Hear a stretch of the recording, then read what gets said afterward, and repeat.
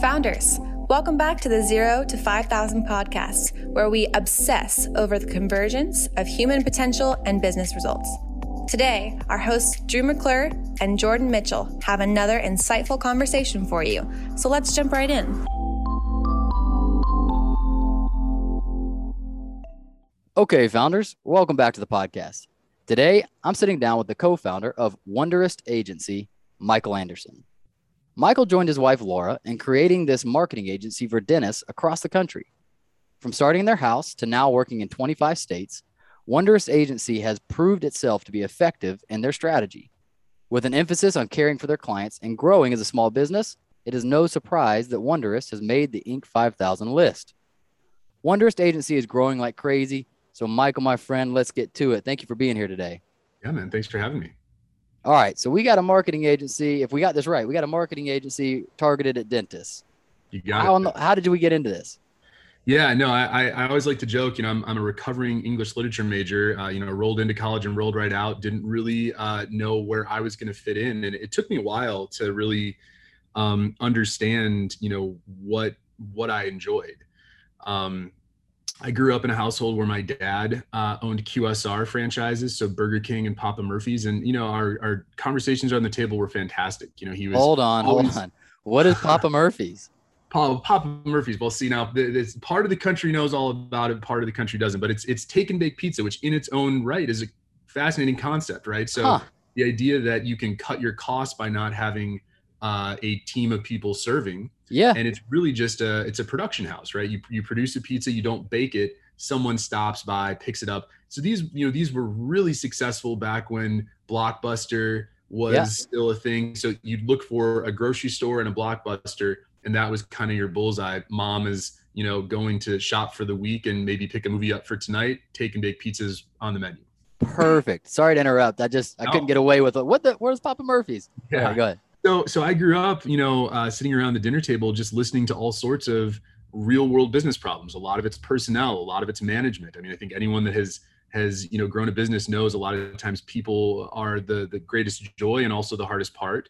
And so it was fascinating to grow up with that. And I think I knew from a young age that I wanted to be a maker, a builder, but coming through school, a lot of times you hear about, lawyers, doctors, teachers. I never felt like there was a job that was put in front of me that I was like, that's me.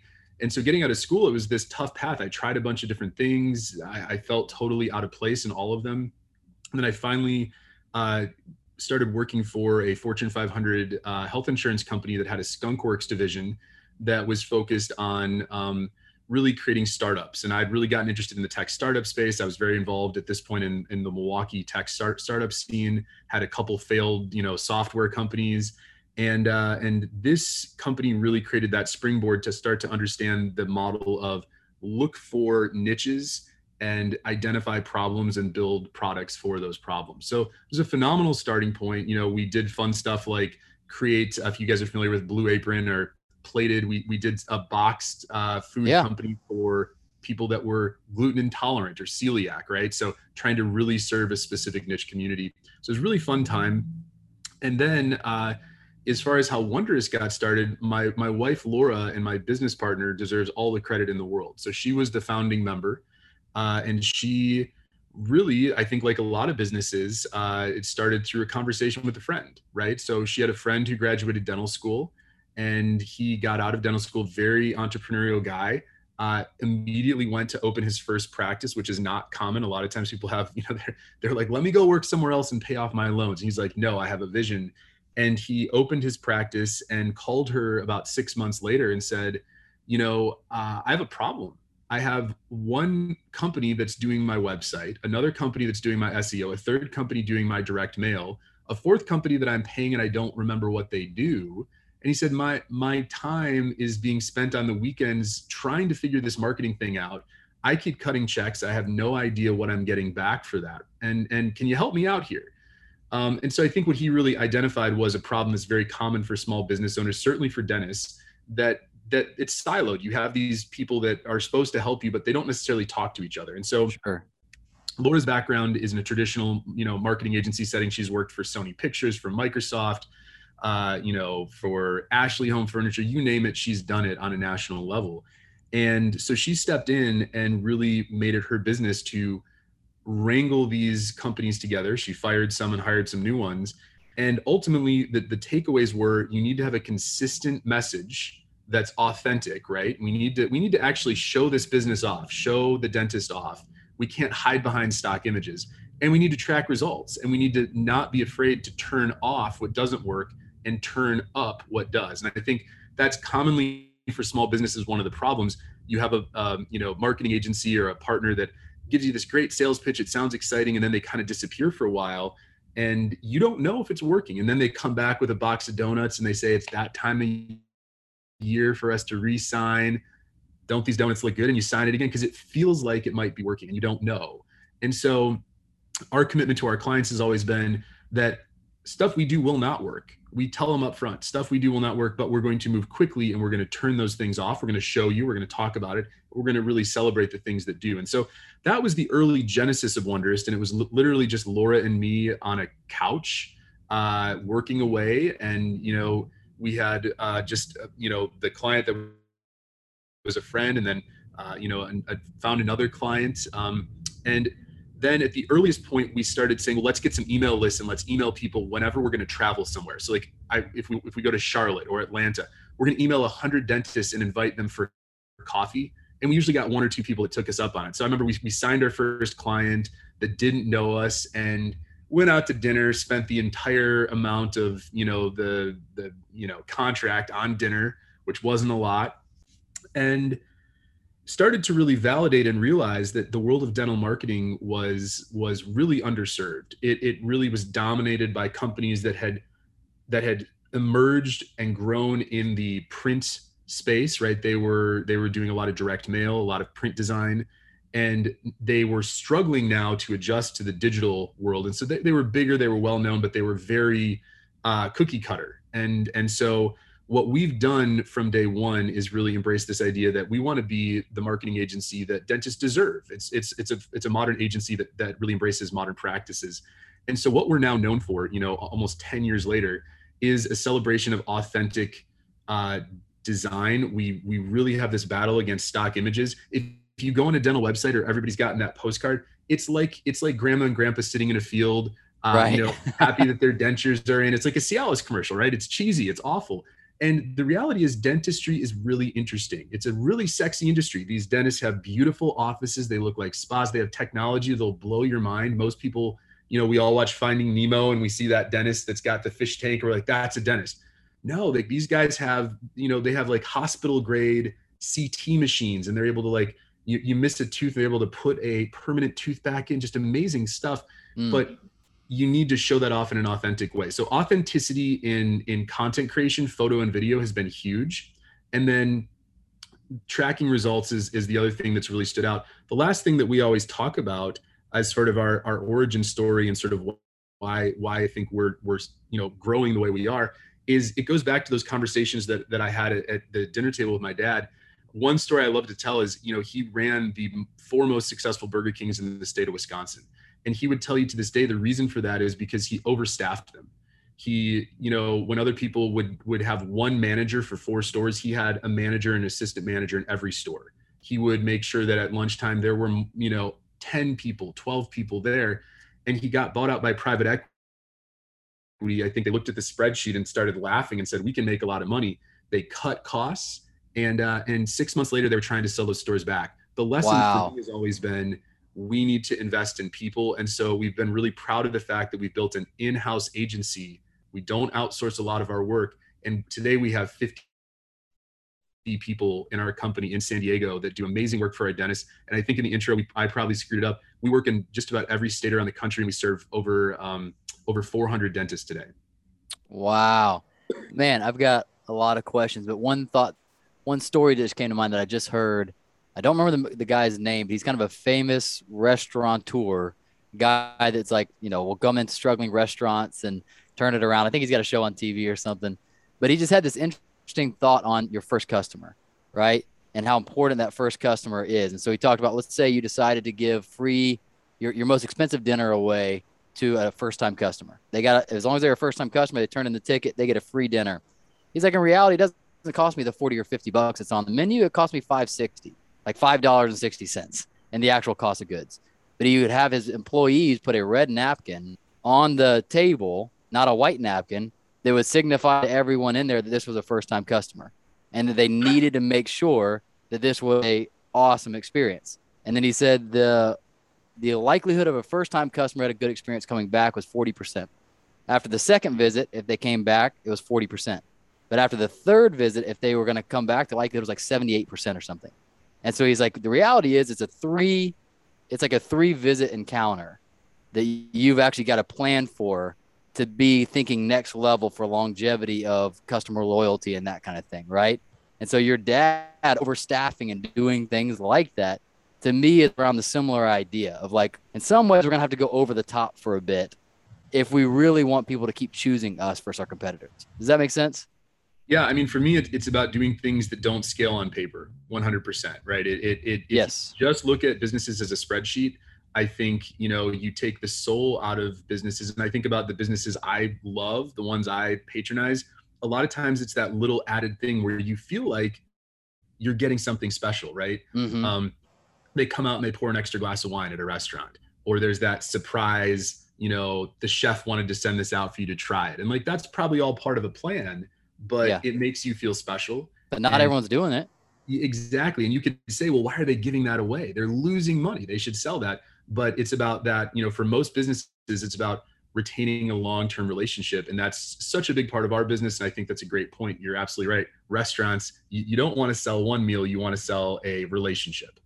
Yes, exactly. So the problems that you two identified was that they lacked a consistent message and the ability to track marketing results and be able to iterate if it's not working. Yes. Did I hear that correctly? Yeah, and I think even in the messaging part, for me, it's the difference between sort of falling for this old school stock image, approach versus having sort of this authentic message that's communicated across all the partners and all the channels that you work with. How do you go about discovering what that message is for that dentist office? It's a great question. And we've actually developed a system. It's something that we work with for all of our clients. And there's 2 parts to it. The first part is really, I always like to say, listen, for any business, whether it's dentist or marketing agency or restaurant, it doesn't matter. You need to establish a way to stand out in your market, right? And I think for a lot of business owners, that's one of the hard, it's like anyone that's tried to name their business knows how hard that is. You're sitting there, it's like 3 a.m, you got a bunch of crumpled paper, and it's the same experience. Like, what makes me different?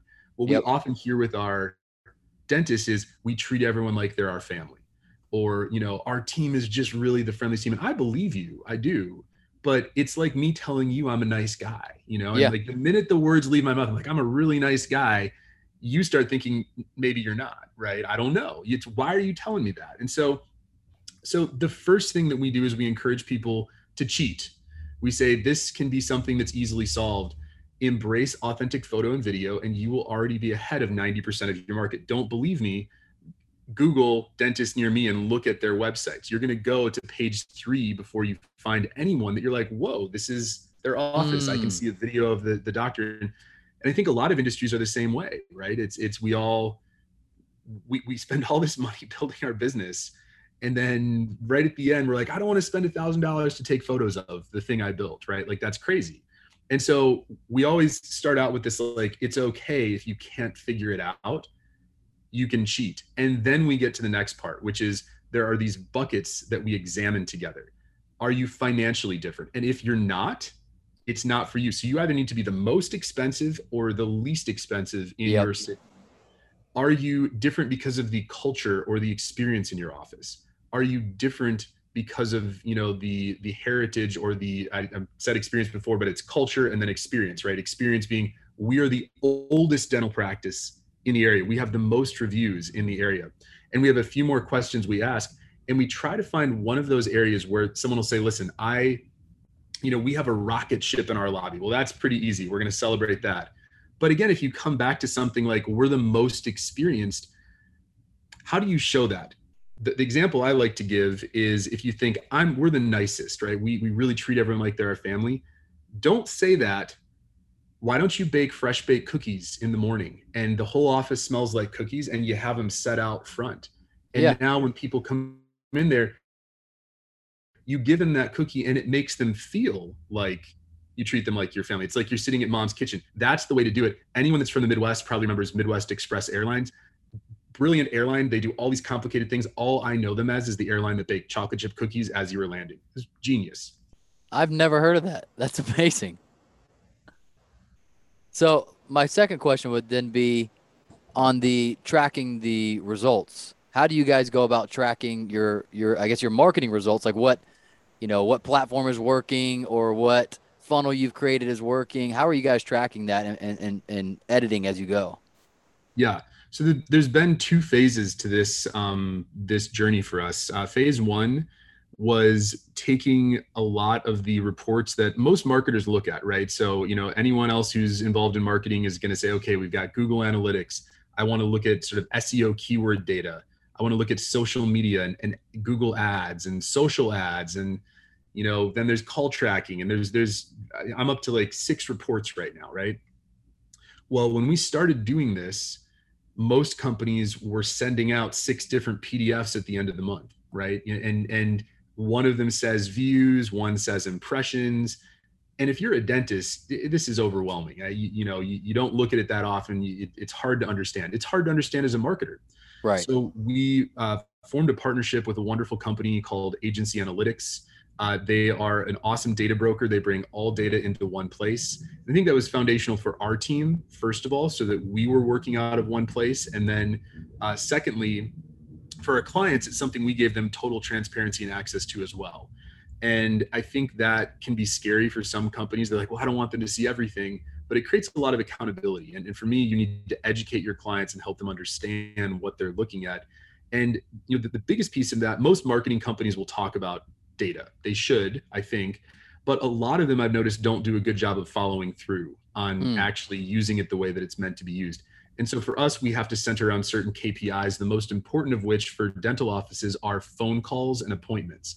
And so that first one was a little easier for us to get to. We use a company called CallRail, and we do call tracking for all of our campaigns. That's kind of our core metric. And so we're able to look at campaigns and say, where are we getting more calls? Where are we getting less calls, and what's the quality of those calls? And that was kind of the foundation of the company for the last almost 10 years.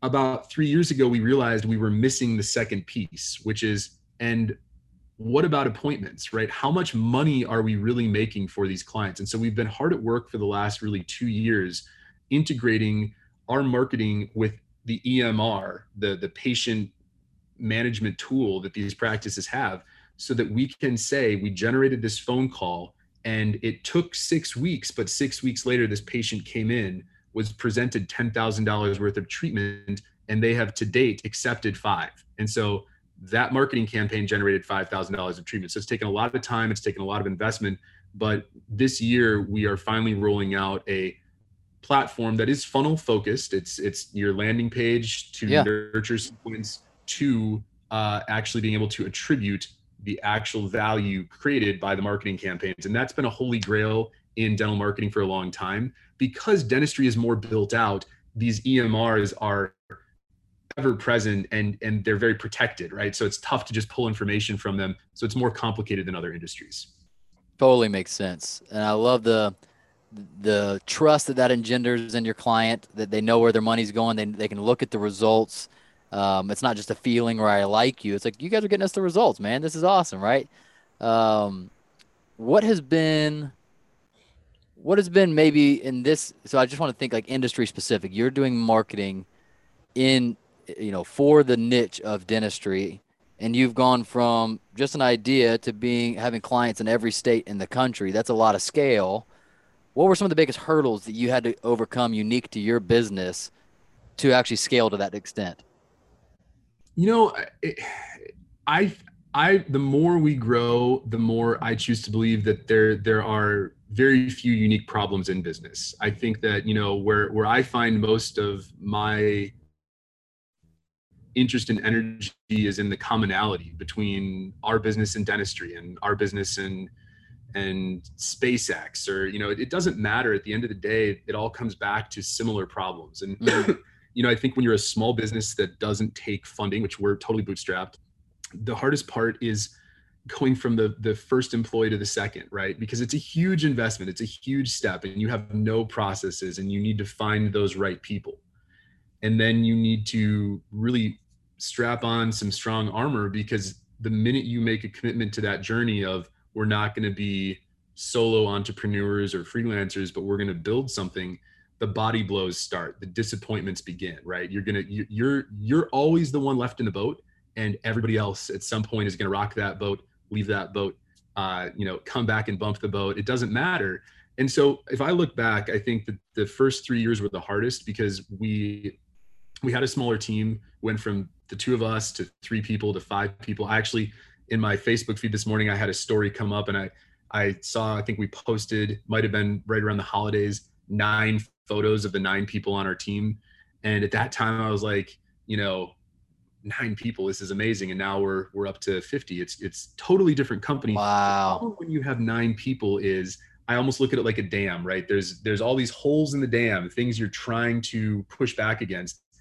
And, as an owner, you got a head in one hole, a hand in another, a foot in the other. And when someone leaves, it's devastating.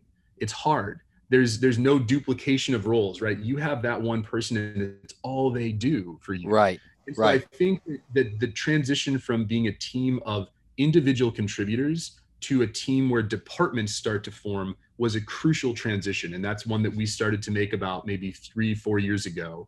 And that creates a lot of protection, because now, as opposed to having one copywriter, you've got 2 and then 3, as opposed to one account manager, you've got 4, 5, 6. And if someone leaves, it's still stressful, but you've got processes and people in place to kind of keep things moving.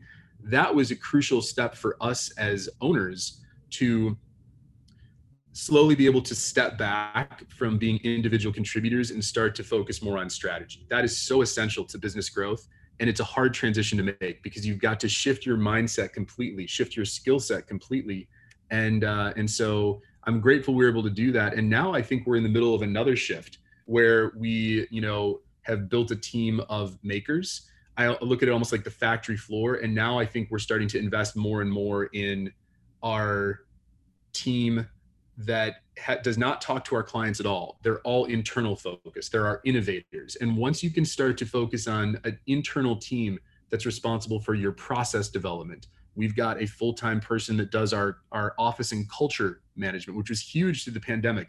We sustained an amazing culture through the pandemic because we, again, did something that didn't scale. We kept employing someone who literally created this amazing virtual culture. And I think our retention has been way better. Wow. We have internal people to do our marketing, internal people to do our partnership. That's a big way we grow. The dentistry is like one of the biggest cottage industries in the world. The entire way we grow is through creating great relationships with partners. So that's kind of the next evolution. But for me, it's surviving those early years just by having strong armor and being able to absorb body blow after body blow, because it's hard. It's very hard. Man, super well said. I want to go back to, or I just want to ask, often what we find is that one of those hurdles, like you said, of removing yourself, is at early stages, they were often buying you. Like, you met the customer, you brought them in the door, you did the work, you had the marketing expertise, or your wife had the marketing expertise. Like, they were basically buying the founder, right? And then sometimes we get stuck that we don't know how to get them to trust somebody else. Or maybe we have a hard time trusting somebody else to go deliver the same results or form that relationship. How did you guys get yourself out of that bottleneck? Yeah, it's a great question. And I think that it's totally a head game, in that, the thing that we continue to learn over and over is that everyone is replaceable. And I mean that with all respect to everyone on our team. And I include myself, right? Like, it's, you go through these points where you lose people and you just think to yourself, how are we going to replace this person? And I think where this relates back to your question is when you start to consider stepping away. Like, I used to do all the sales. My wife used to do all the sales. We used to do account management. And we used to think to ourselves, if we stop, people aren't going to want to work with us. Or if we pull away from managing these accounts, people will leave us. And, before we jumped on this podcast, you and I were talking about our families. We both have kids, and I almost think about it like kids, right? Like you have a kid and they don't want you to leave. They're holding on to your leg, they're crying, and you think, I can't leave. And then you walk out the door and you stand out there for a minute, and 30 seconds go by, and they stop crying and they go do something else. And the funny thing is, all these behaviors that we see in our kids are still in us somewhere, right? Like that's where we started. They're buried in us. And the resiliency and the ability for people to accept and move on, especially when it's a social interaction, I think is huge. So my encouragement and my experience has been, you just need to do it. And you'll have a few people that don't like it. But guess what? All the new people that come in don't know any different. At that point, you introduced them to their account manager. They took a sales call with someone besides you, and now that's the person they trust. And so for me, it's much more of a jumping into the pool thing. You stand up there, you look down, the water looks cold. How am I going to swim out? And the minute you get in there, I floated to the top. The water's not so bad. I adjusted. And so it's over and over again. It's not a client problem. It's a you problem, and that you just take that jump. And if you lose a few people on the way, you're going to be so much better off by focusing on the business and not working in it. Yeah. Yeah. So good. I had a guy on the podcast say the more you work in the business, the less valuable it is. And I was like, what does that mean? He's like, literally, the more of your actual work being required for the business, we can't sell you. So the business is less valuable, right? And that, again, I'm often asking questions for myself here. Have you ever gotten into a situation when you're scaling the company that you were faced with the decision to either spend money so that you could scale or make the money that you needed, or wait till you made the money and then spend the money? Does that make sense? Over and over again. I think this is a habitual thing for us, and it's both exciting and frustrating, because I think when we look at the value of our business, we could certainly realize a lot more profit than we do. But when you're a growth focused company that's bootstrapping itself, that means oftentimes you take that profit and you invest it back in. And I think at every chapter, every year, I could point to things that we've done and say, we took this jump and it was the right jump. And a few examples are, I remember when we started the business and we worked out of our house, and we hired our first 4 or 5 team members, and we would put a Craigslist ad out. We'd interview them at a coffee shop, and then we'd say, you might have to work out of our house sometimes. And then we'd make an offer and say, so you need to show up to work on Monday out of our house. And it got to a point, keep in mind, we live in Southern California, small condo. We had our front room and our guest room, and that was kind of like, your public work area. And then there was our guest room was the conference room back there. And I started thinking, we need to get a bigger condo as we were hiring. And finally we had some guests come into town. So we lost our conference room, and they said, you need an office. And it had never occurred to us. And so we got a small office. We wrote a press release. It was 500 square feet. We then expanded another 300 square feet. We wrote another press release. And finally, when we had 11 people in there, we realized we couldn't sustain that.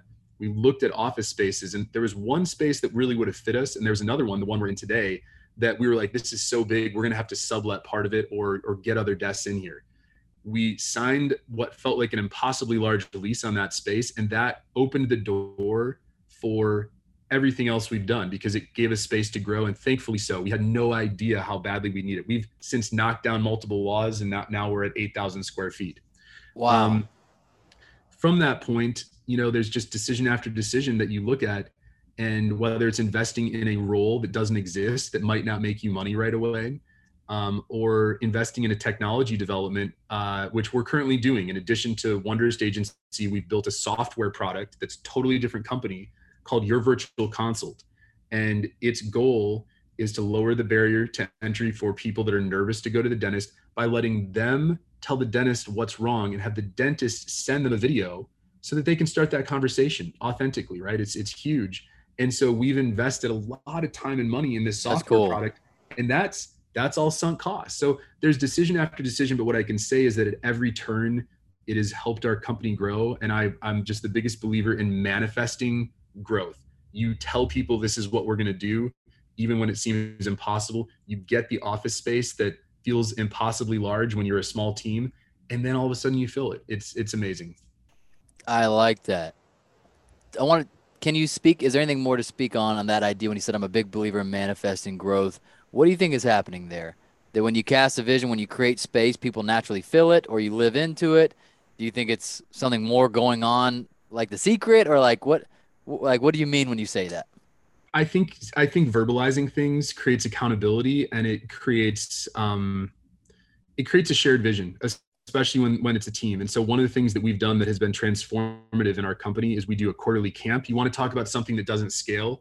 We take a whole day off of work every quarter. Nobody works on that day, and we talk about our culture. We come back to our core principles. We talk about the business, and we're fully transparent. We talk about revenue by department. We get into the numbers. We talk about growth, good or bad. And then each department gets a chance to step forward and showcase what they've done, talk about goals that were hit, and talk about goals that are going to happen in the future. And one of the things I love about that is it's not just coming from Laura or I. We're not the Yeah. only ones manifesting something.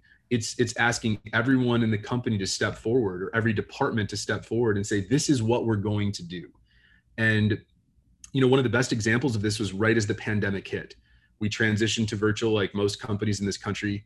And right as we did that, I got up and I said something that has stuck with me, and it's really changed the course of our company. I said, I want you all to look around the company that we have today. I said, it's not going to be the same when we come back into the office.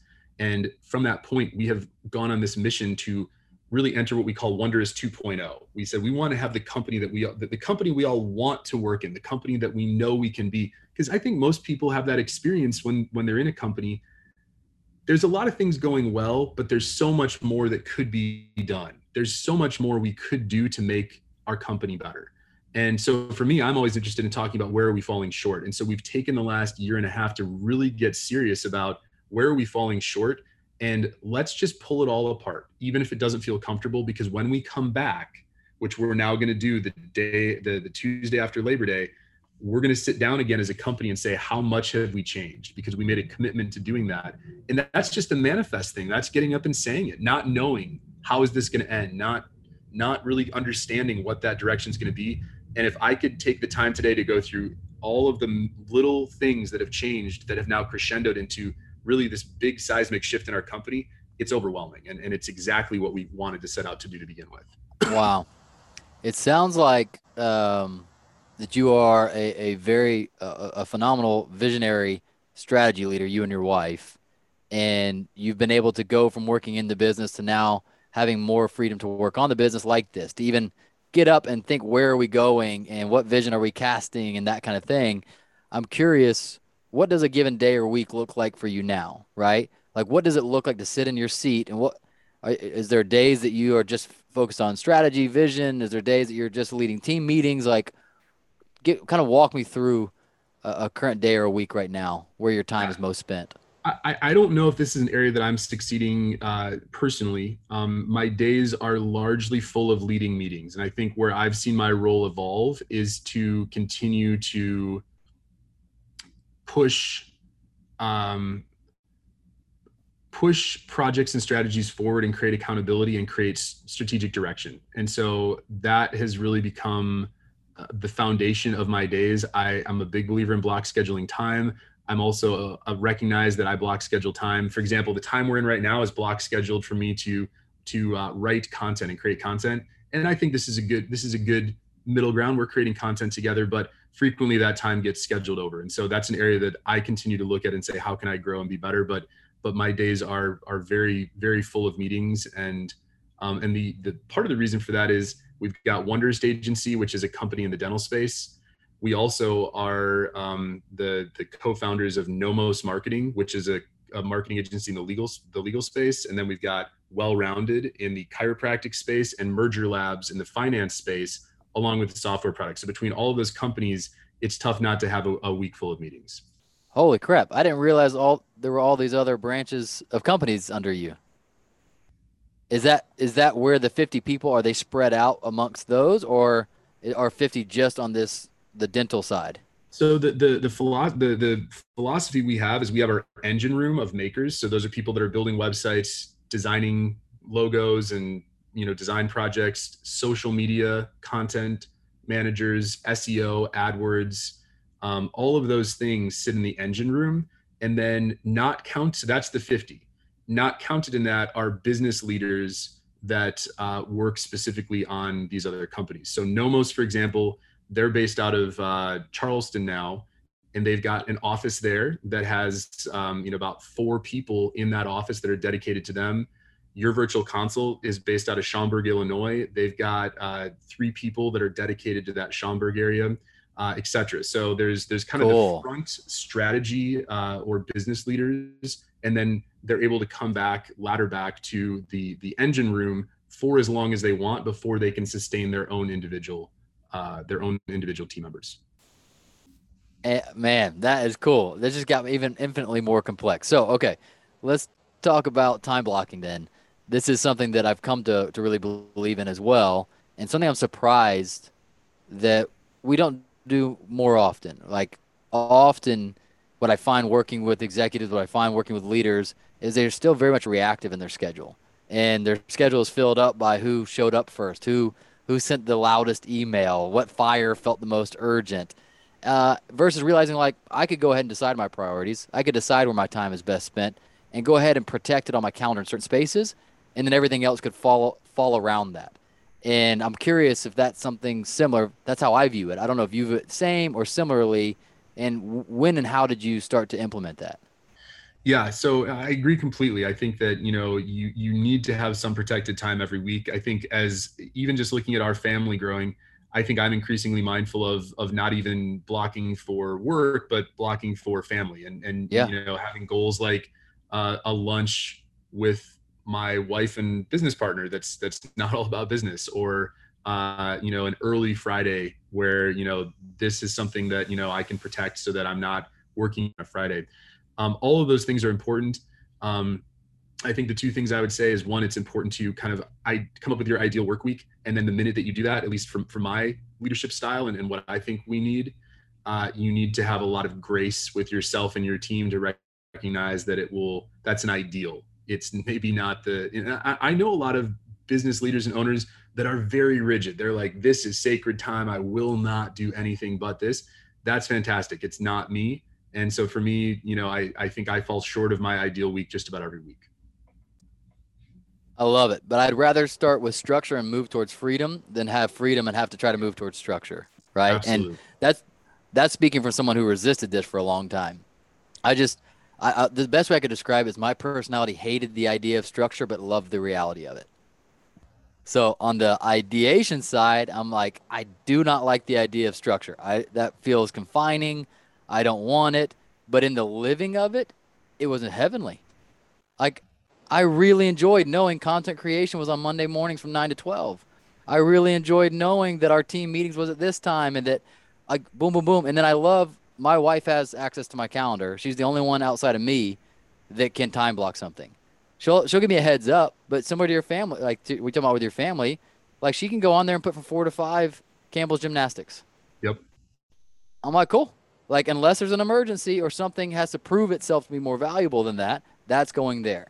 We do the same thing, and it's been incredibly helpful because my wife is way better at scheduling stuff than I am, and so I think that for me, finding that balance between work and family is huge, and I think having that shared calendar has been just an amazing part of our relationship for sure.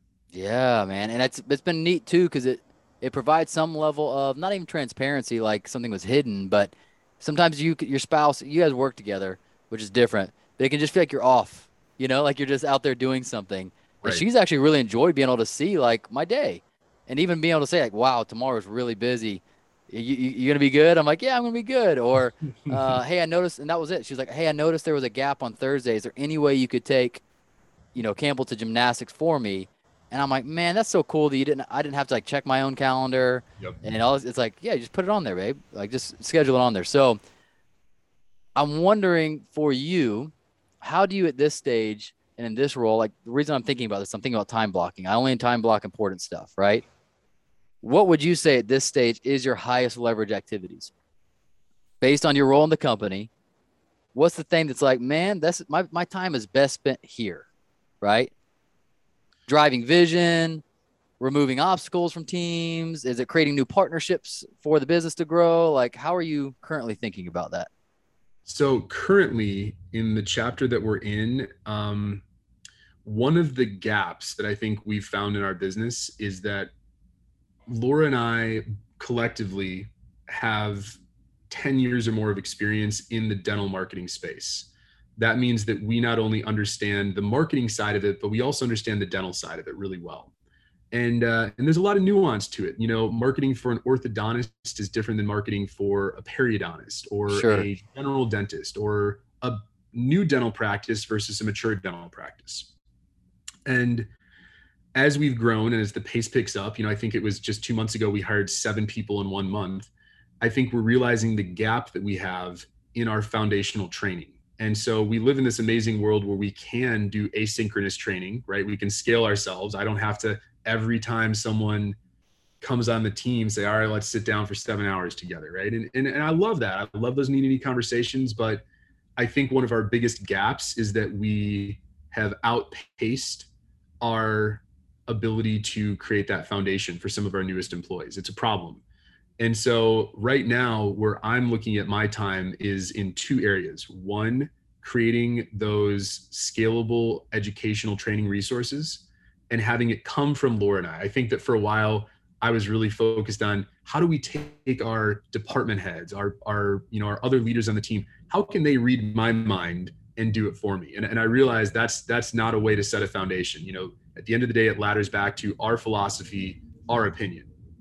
And the second piece of this, which may sound very obvious to anyone that's coming from the marketing space, but I think it's hard to do, is pairing that training with scalable templates. And I hate to use the word templates. It's a word I've avoided for most of my marketing career. But at the end of the day, I think, you know, a better way of talking about it is a foundation.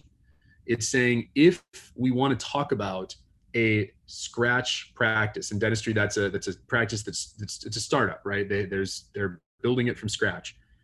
What are the first 3 campaigns we can run for them, right? I loved what you were saying about the restaurant. You put the red napkin down. Well, should we, you know, do some crazy deal for the first 50 patients in the door? Why? Because they're going to refer. They're going to be the reviews we need. They're going to be the testimonials we need. What happens after that? And I think that, you know, as you get bigger, you realize that you're building a production line. And while you want people to intuitively feel and see these things, I've found increasingly it's tough for people to do that unless they have the same experience you do. And so, to be very specific, that first part is creating scalable training. The second part is creating scalable process. It's like, now that you have our opinion, here's the process you will follow. So the next 12 months are all about scalable training and scalable process. And for me, that's the thing I need to focus on the most. And that's where I've been spending a lot of my time. Man, that is cool. Sorry, I'm taking notes because I'm thinking about some people I want to connect you to, or just some ideas that come to mind for afterwards. Super cool. Okay. So how about your wife? How have you guys, like, what does that role partnership look like? What's the role that she's currently playing in the business?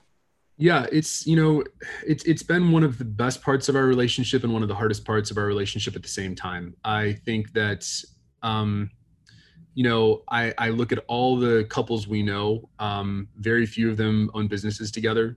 And I look at the gaps that they have, the amount of time they spend apart, the sometimes the disinterest that they'll have in each other's careers. And for better or worse, we spend so much time working, that it's just been a joy to build something together. And I think while we do a very bad job of stopping and looking backwards and reflecting and appreciating, it's wonderful when we do. And it's just like, you know, it's something we're both very proud of. I think, again, relating back to family, the business does feel like a child. It does feel like part of the family. It is intensely personal.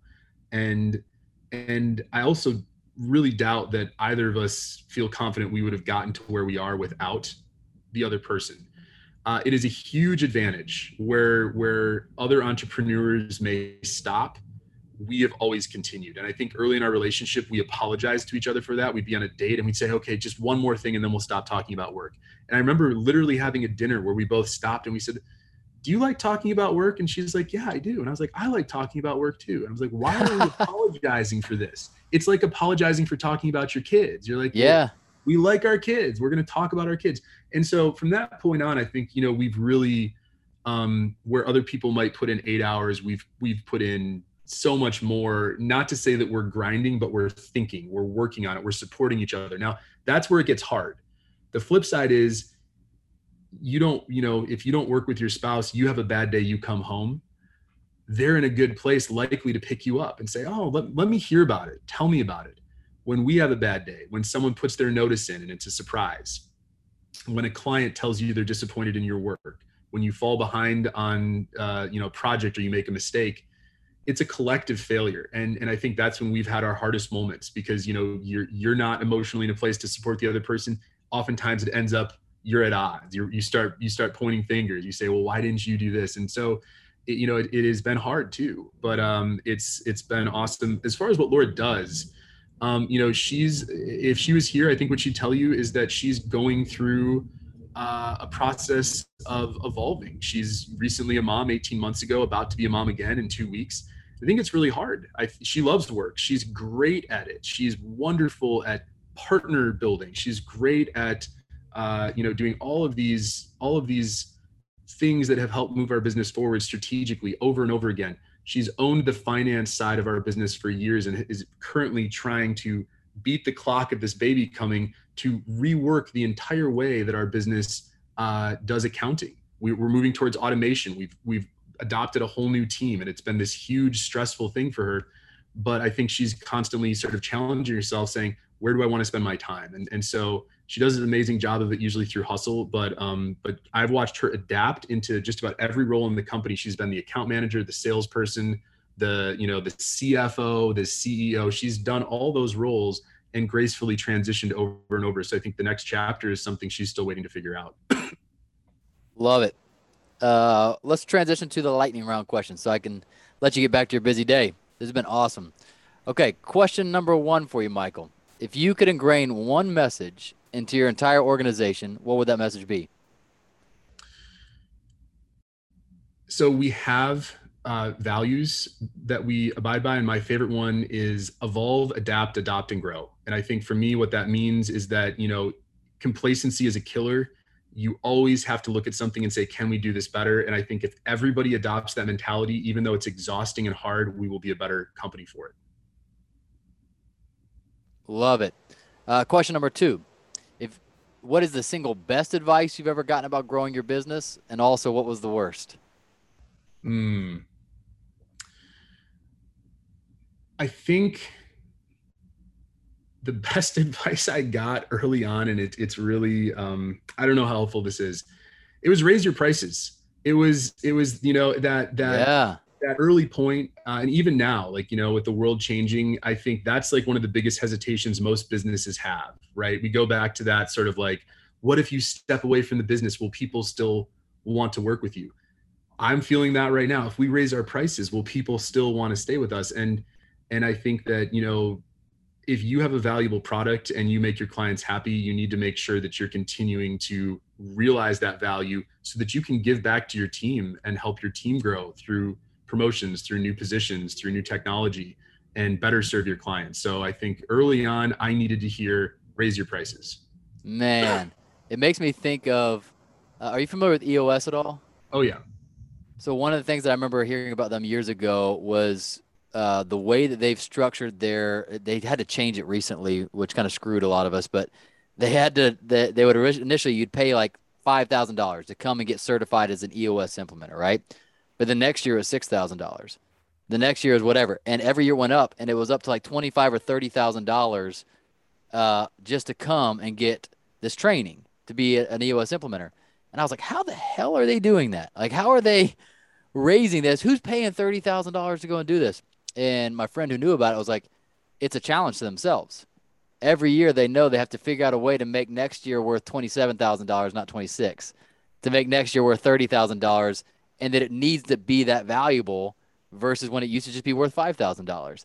And that was a reverse way of thinking that I really liked. Not how much could I raise my price and get away with, but if I'm going to raise my price, it's either because I already undervalued our value or because I want it to be that valuable. Yeah. And all we got to do is ask, well, what would make it worth that? Right? Yeah. So I was saying, I think a lot of times it's that we undervalue. what we've Yes. done, right? It's that we have grown, we have gotten better, and then we don't raise our prices. Yes, absolutely. Now, did anything come to mind for the worst advice you've gotten?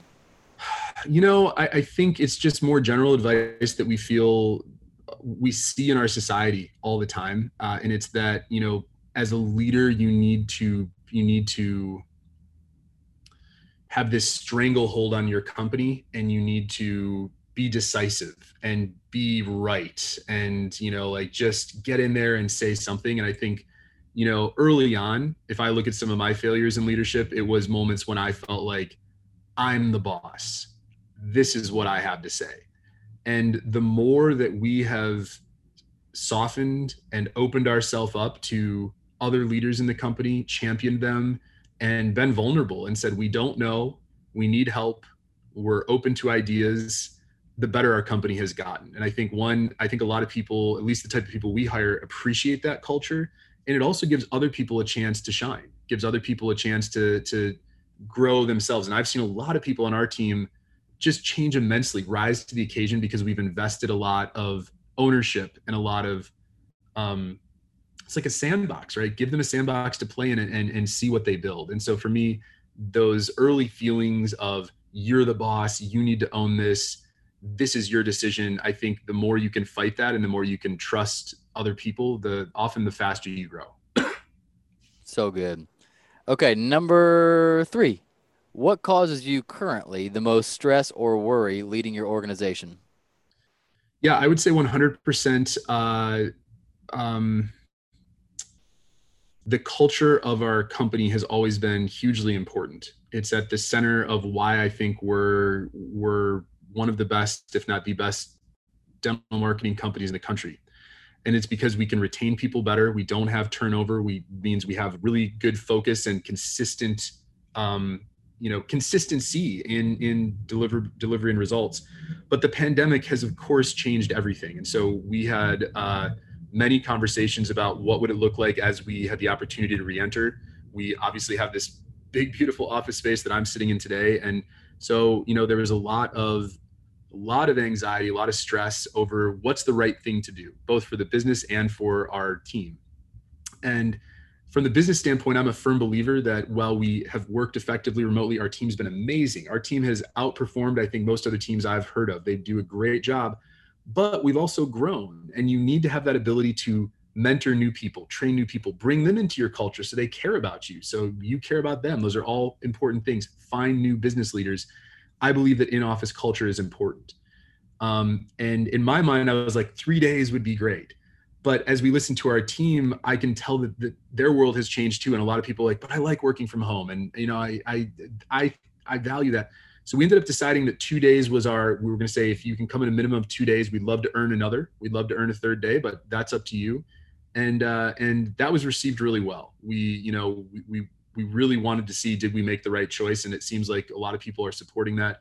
But now my attention is turned to what will that be like, because coming back in, it's going to be noisier.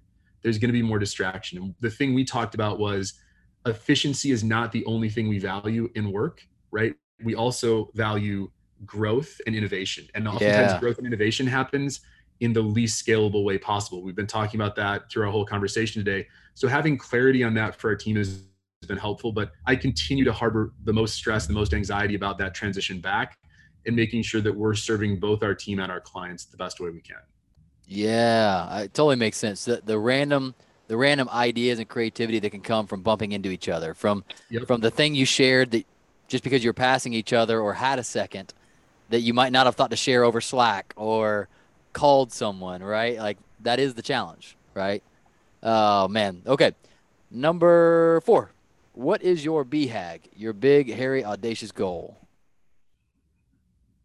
I think the BHAG is to really realize this fully integrated model where you can take a marketing campaign and you can fully track that back to the patient value and ultimately realize lifetime value, right? So it's not just about we spent marketing dollars and we got someone in the door. That patient should be coming back for 10 years. What's the lifetime value we create? And I think if we can create that clarity for ourselves It's going to make us better marketers. We're going to better understand what works and what doesn't. And it's ultimately going to create a lot more transparency for our clients so that they can feel the value of our work. And again, it is a mountain to climb. There are compliance concerns as you access protected data. There are, software and technology hurdles to climb. And so we've certainly entered the first phase of that, but there are many phases to go. And I think that in the entire dental industry, this is the BHAG for most companies, whether they see it or not, and it is where the industry will go. I'm firmly confident that 10 years from now, the people that are talking about dental marketing will be people that are leading this fully integrated perspective on lead to customer value. If you can solve that problem, you will be a force to be reckoned with for years to come. Super cool. All right. Number 5 is our fun, creative question. Take it however you will. If you could hop into a DeLorean, you get to go back to the past, and you get to tell yourself just one thing out the driver's side window as you drive by. When are you going back? And what's the thing you're telling that younger version of yourself? Being from Wisconsin, when I heard that, my first thought was Bucks in 6 and give them the full score and just keep with the Back to the Future reference there. But yeah, sports betting is not a big part of my life, so I'm not going to say that. I think, well, there's a lot of little things that I think you could tell someone and it would make a huge difference. They might change what they do. They might work on something different. There's all sorts of business ideas I have or things I've seen happen that it's like, go back. And if you were to do that 10 years ago, wow, like you'd have this totally different business. But I think that robs you of the journey. It does. And so for me, I always wonder if you did have that insider knowledge and you could cheat in a sense, like, would it really make you happier? And so I've been incredibly blessed and incredibly lucky to have the career that I've had. And so I think, honestly, the thing I would say is just like that moment where you look in the eye and you just say, just stick with it. Just stick with it and keep pushing. And that's it. That's it. I think I found there's so much solace in that and there's so much reward in that. And so it's been a mantra for my wife and I. I think it was something, there were early moments when I think our business almost failed. And I think that if I could see my older self say that and say I'm not going to tell you what it is, but just stick with it and keep pushing. Like that's the stuff that you need to go on the journey you're supposed to go on. Well said, my friend. I love that. That's a great note to end on. So, Micheal, thank you so much for being here today, sharing your wisdom with us and our audience. It's been a true pleasure, my friend. Hey, thanks for having me, man. It was a great conversation. Founders, thanks for listening. We hope you enjoyed it. Make sure you subscribe to the podcast and hop into our monthly founder email so we can ensure you stay on the edge of peak performance and massive business results.